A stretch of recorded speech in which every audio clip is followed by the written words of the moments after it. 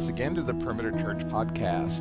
We've seen a Charlie Brown Christmas. We've watched A Christmas Story and It's a Wonderful Life. We've read the Bible stories. We've been to the church Christmas shows. The tree is up. The lights are strung. The carols are sung. The presents are wrapped. The family's in town. Is there anything we're missing? Let's find out. It's Christmas Eve and time for a message from lead teacher Randy Pope. Thank you for joining us today.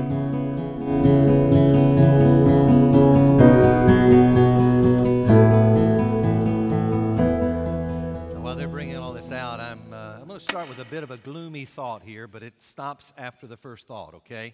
It won't continue to be, but I have to share with you, I was Sunday morning taking a shower, getting ready for church. And I don't know why I was thinking about people's needs and pains or struggles. I don't know, but a thought came to me. And the thought was this, that unless I die unexpectedly and soon, then I'm a lot of pain away from death. And that was the thought that hit me. I'm a lot of pain away from death. Would you agree? By the way, you are too. And none of us are going to go through life, assuming we live somewhat of a decently long life, that we're not going to go through deep pain.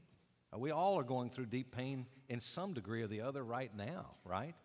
And how intense it gets. But I don't think that, though I realize all of us, we kind of got this the sense that we're going to maybe just drift on through and everything's going to be fine. But the reality is that we know that we're going to have some problems. And in spite of that, even though we know, when that unexpected bad news comes, we're shocked, as if this certainly would not happen to me, would it? Can you relate to that? Well, sure, we all can.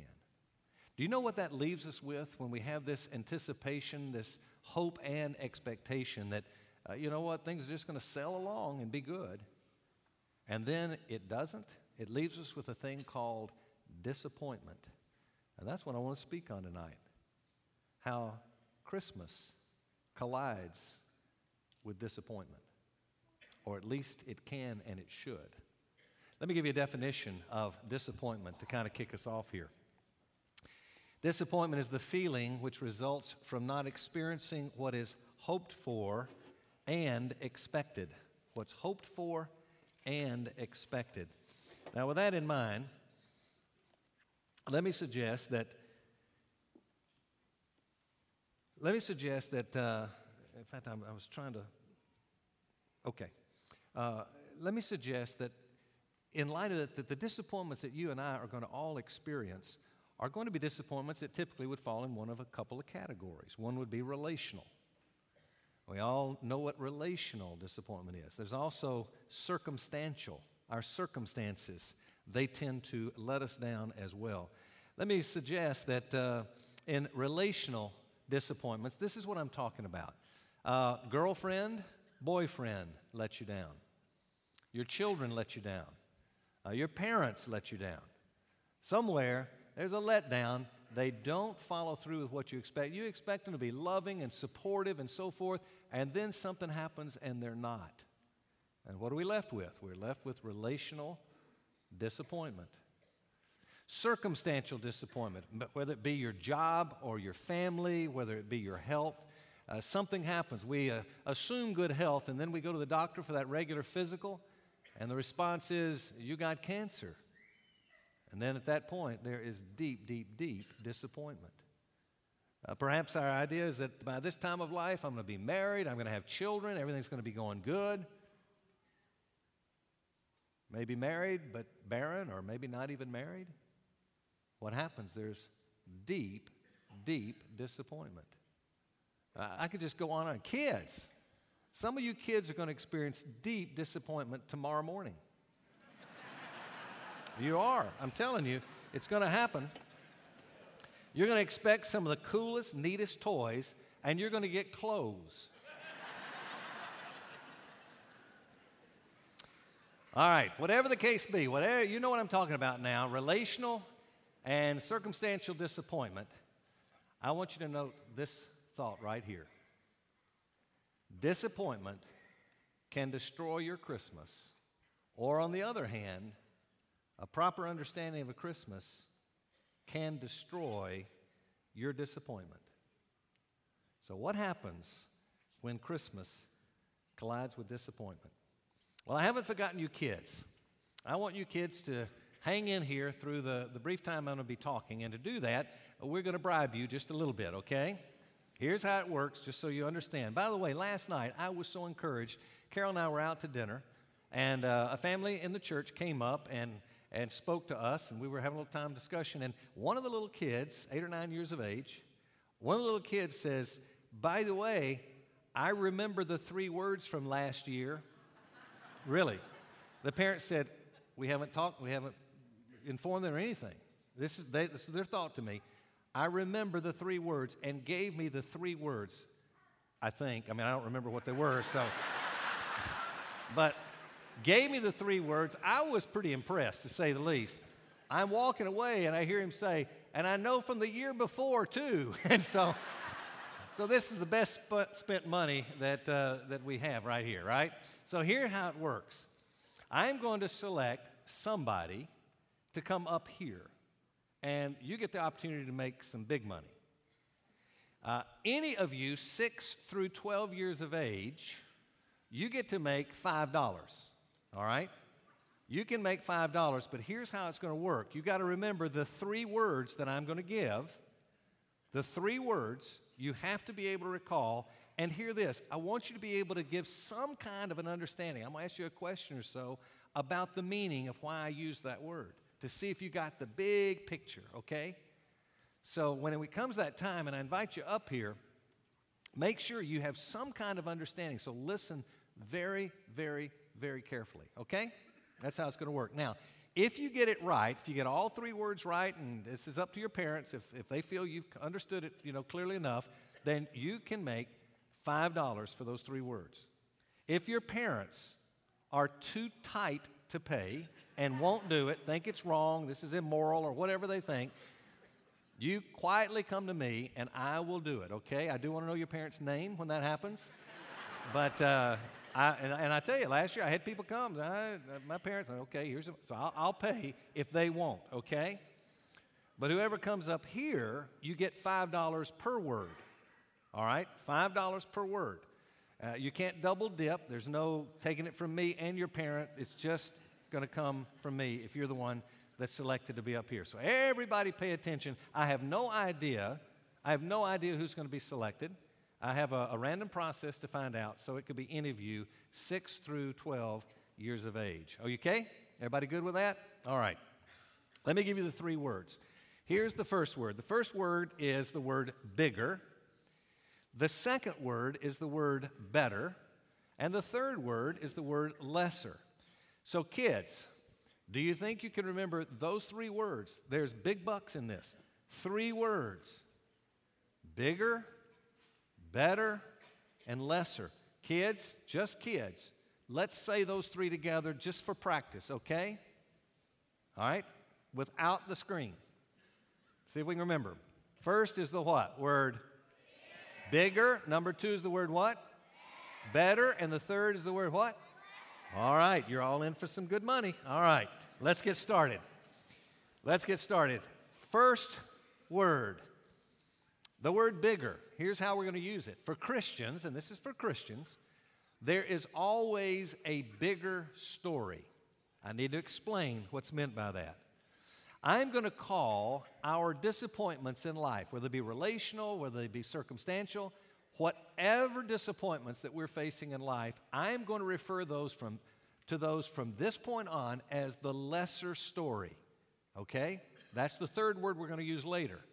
I'm going to be referring to the lesser story. So, note what I have to say here about this. A proper understanding of Christmas reminds believers that in spite of relational and circumstantial disappointments that we call lesser stories, there is always a bigger story. Kids, to put it in very simple terms, our disappointments, the lesser stories, we're going to all have disappointments. But as Christians, we can know that there is a bigger story. There is a bigger story, and we want to understand what I'm talking about And that's what I'm going to be sharing. So to summarize it, I'll give you these two things. The lesser story, our disappointments. You got to remember that or money doesn't come. All right. The bigger story is God's best for us. We're referring to that which is the very best that could ever happen to you and me. That is the bigger story. You with me? Now, having said that, let me have you watch this too. The next point is this, or the thought is this. Relational and circumstantial disappointments cripple us when we believe that the lesser story is the only story. Now, kids, I'll tell you this. There are a lot of us as parents here. Probably your parents, all of us, we're struggling with this whole idea that I'm trying to teach you. I want you to get it so young in life that you're going to be ahead of the rest of us. Some of us are seeing our disappointments, our lesser stories, and that's all we can see. That's all we think about. And as a result, we get crippled in many respects. I heard someone recently say this, that as you grow older, you become more of what you already are. So if you can get this now, you're going to be so far ahead of everybody else. Life is going to make its way a lot better with you than maybe even with your parents if you can get this early, okay? Now, Christmas made it possible for the bigger story to be added to the lesser story. We all have our disappointments, our lesser stories, but when Christmas comes along, and only because there's a Christmas, were there not the birth of Jesus, then we couldn't say there's also a bigger story. So Christmas becomes very, very important to us for that reason. And that bigger story is planned and executed by God that is going to come to earth, that is going to be referred to as one who is filled with grace and truth. We read in John 1 that in the beginning was the Word was with God, the Word was God, and the Word became flesh and dwelt among us. And it says then that, and we beheld His glory. And then it says, full of grace, and this word, kids, truth. It's a very important word to us, truth. This one Jesus who is born is full of grace and truth. Well, to clarify it even better, you know what happens? Jesus in John 14, now he's been born, and now we're hearing his story a little bit in John, and we come to the 14th chapter, verse 6, and you know what he does? He calls himself the truth. He is the truth. Well, that's critically important because only because he is the truth can we say this. Next point is because of Christmas, truth now collides with our disappointments, creating a new story which is always best for us. Here's what I'm saying, kids. And we have our lesser story, our disappointments, but when now, because of Christmas, we have a Savior Jesus, and now we're being given a bigger story. And if we will allow the bigger story, which is the true story, when we let it collide with disappointment, we come out okay. So, very important to know that there is a bigger story. Disappointment, to put it this way, disappointment says, I know what's best for me. Truth says, God knows what's best for you. Disappointment, it's going to say this, what I see and understand is all there is. There's nothing more than the lesser story, that's it. Truth comes along and it says, the story is bigger than you realize. The story is better than you understand. You can have no understanding of this, but I'm telling you, God uses relational and circumstantial disappointments to bring to us the very, very, very best. And I'm not going to take you through Scripture, but I'm telling you the Bible is full of teaching that supports this. Very important. So you got the first point? Remember that this word bigger, for the Christian, there is a bigger story. I want you all to remember that. For the Christian, there is a bigger story. Do we see it? Do we embrace it? Do we hold on to it? Don't know, but it's there. Now, at this point, I was to move to a very short second and third point, which I'm going to do. But I have to add something here that I hadn't planned originally. I can't say the word truth right now and talk about truth without thinking of you kids, of what you're facing as you walk into school, as you are with your peers. Because now there is, well, quite frankly, many of you are aware of Duck Dynasty and what has just happened with one of their key folks on there, Phil Robertson. And it's all over this issue of truth. I don't care what you want to talk about it, what the issue is, doesn't matter. It's all about truth. And here is the problem that we're facing. And you kids, I want you to lick this now. There's going to be the question that you've got to ask. This is so critically that you answer this question correctly. I want this for my grandchildren. I want this for all of you, but this is so important. What is there truth at all? Is there truth? And by the way, truth is referred to as that which everyone should believe and follow. Well, your peers, all of your friends, they're going to be growing up. Most of them are going to be saying, no, there is no truth. You can't say there's that which is truth. In other words, there's nothing that everyone should believe and everyone should follow. In fact, here's the big question. They're going to say, isn't it true that if you hold to a truth claim, and I'm going to use, kids, some words that are a little bit big here, your parents will understand, that'll make you prejudiced, it'll make you intolerant, it will make you arrogant, or kids, to use your words, it's going to make us be people who are not fair, are not good, who are not loving. All these people that hold the truth, now they're not really kind and sweet, and kids, don't believe that when you hear it. I want you to challenge that. You see, the reality is,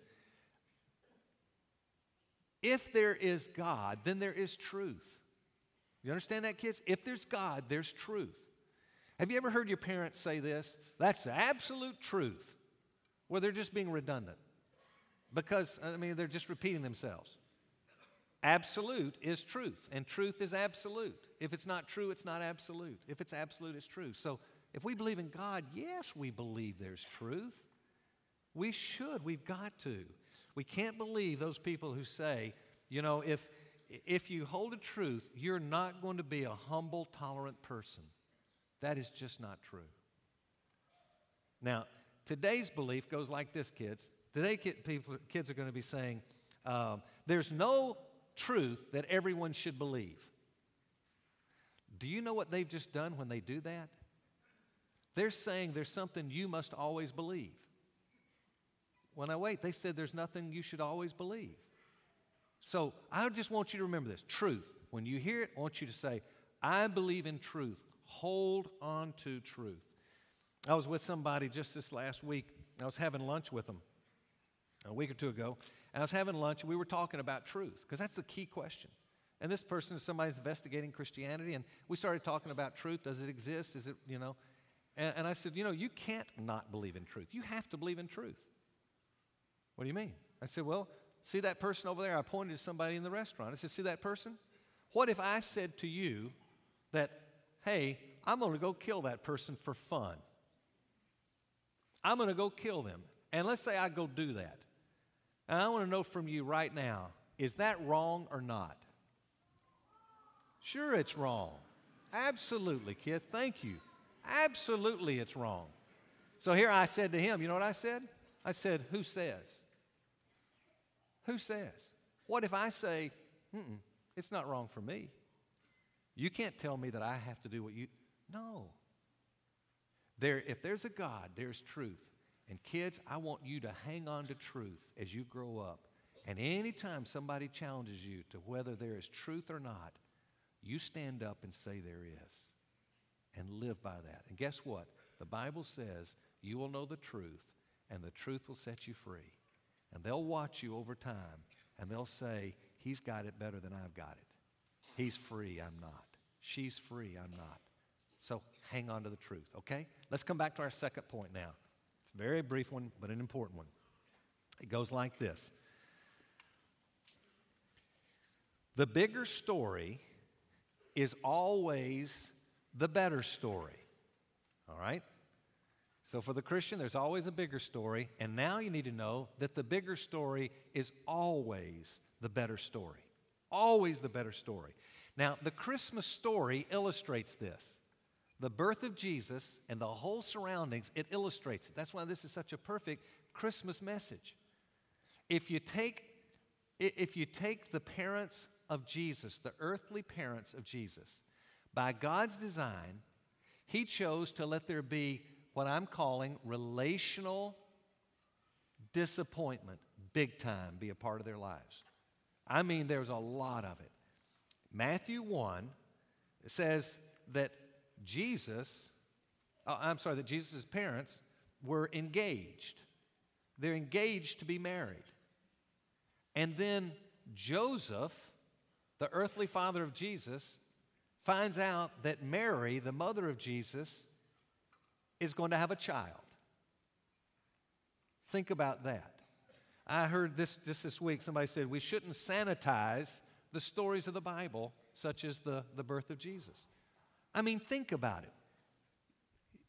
Men, assume that you are Joseph, and Mary comes and says, oh, by the way, I'm going to have a baby. He knows it's not his. I mean, do you think he said, well, now I got to go find another wife? No. He was crushed. You talking about disappointment? He expected to marry, have children, go through life, and now his wife-to-be is pregnant with child? Let me tell you, that's not good news. That's what you call the lesser story. But look at Matthew 1, 20 and 21. Here's the bigger story. But when he had considered this, behold, an angel of the Lord appeared to him, this is to Joseph, in a dream, saying, Joseph, son of David, do not be afraid to take Mary as your wife. For the child who has been conceived in her is of the Holy Spirit. She will bear a son, and you shall call his name Jesus, for he will save his people from their sins. Jesus is a name to tell them that he's going to be the one that saves the people of this world. Let me tell you, were it not for this great, what we call lesser story of disappointment, we wouldn't have the big story of man's salvation. You and I kids couldn't go to heaven. Think about that. We couldn't go to heaven were it not for the fact that there were first a lesser story of disappointment, and then he found out the bigger story, that which is best for all. Now, that just has to do with relational disappointment. Now, let's think about circumstantial disappointment. Here is Mary and Joseph ready to have a child, and Caesar Augustus, think of the president of this country, informing everybody that you have to go to the city of your parents and grandparents, what we call the lineage, where you've come from. You have to go to that city, and you have to have a census. You enroll there so that you can pay taxes. Now, we don't like taxes today. And if we're told by authorities we have to do something very, very, very difficult in order to pay taxes, oh, we don't like that at all.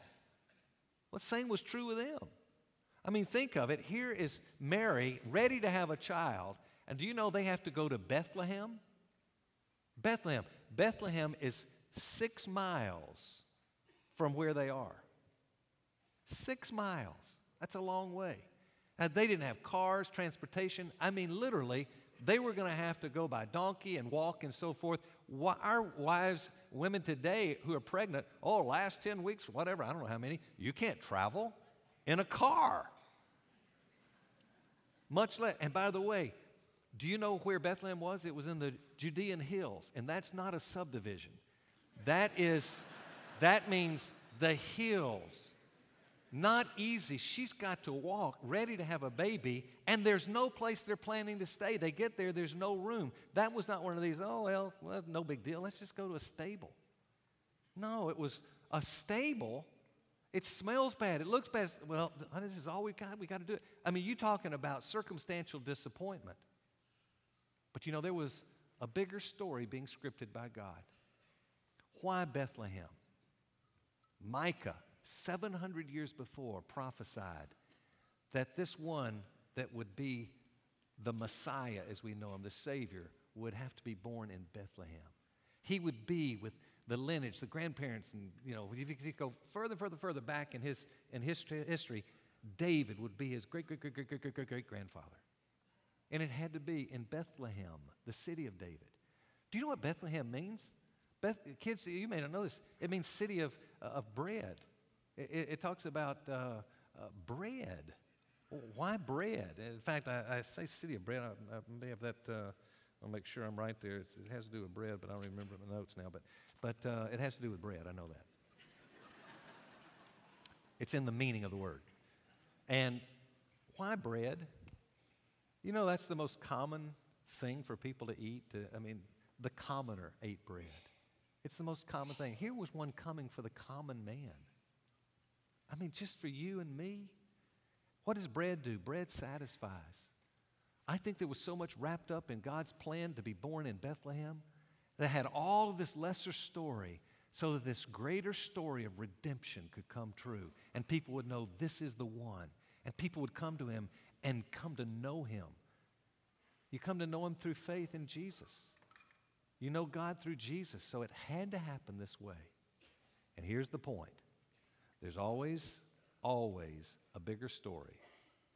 And the bigger story is always a better story. It's God's best for us, okay? That's number 2. Let's look at number 3. Number 3 goes like this.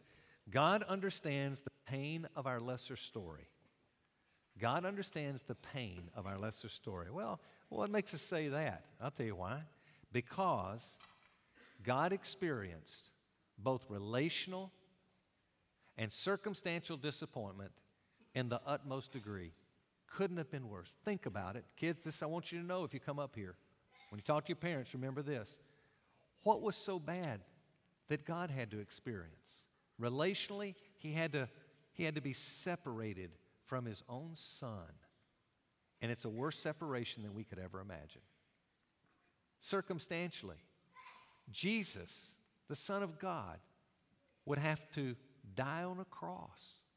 So much so was this a disappointment to Jesus in the sense that he cried out to his Father. He says, Father, if there be any way for this cup to pass from me, is there any other way to save these people without this? I don't want to do this. This is not good. This is not desirable. Nevertheless, your will be done because I want the bigger, better story to take place. I'm telling you, folks, everything is about bigger plus lesser story. Don't look at just the lesser story. Always look for the bigger story. God understands. He understands.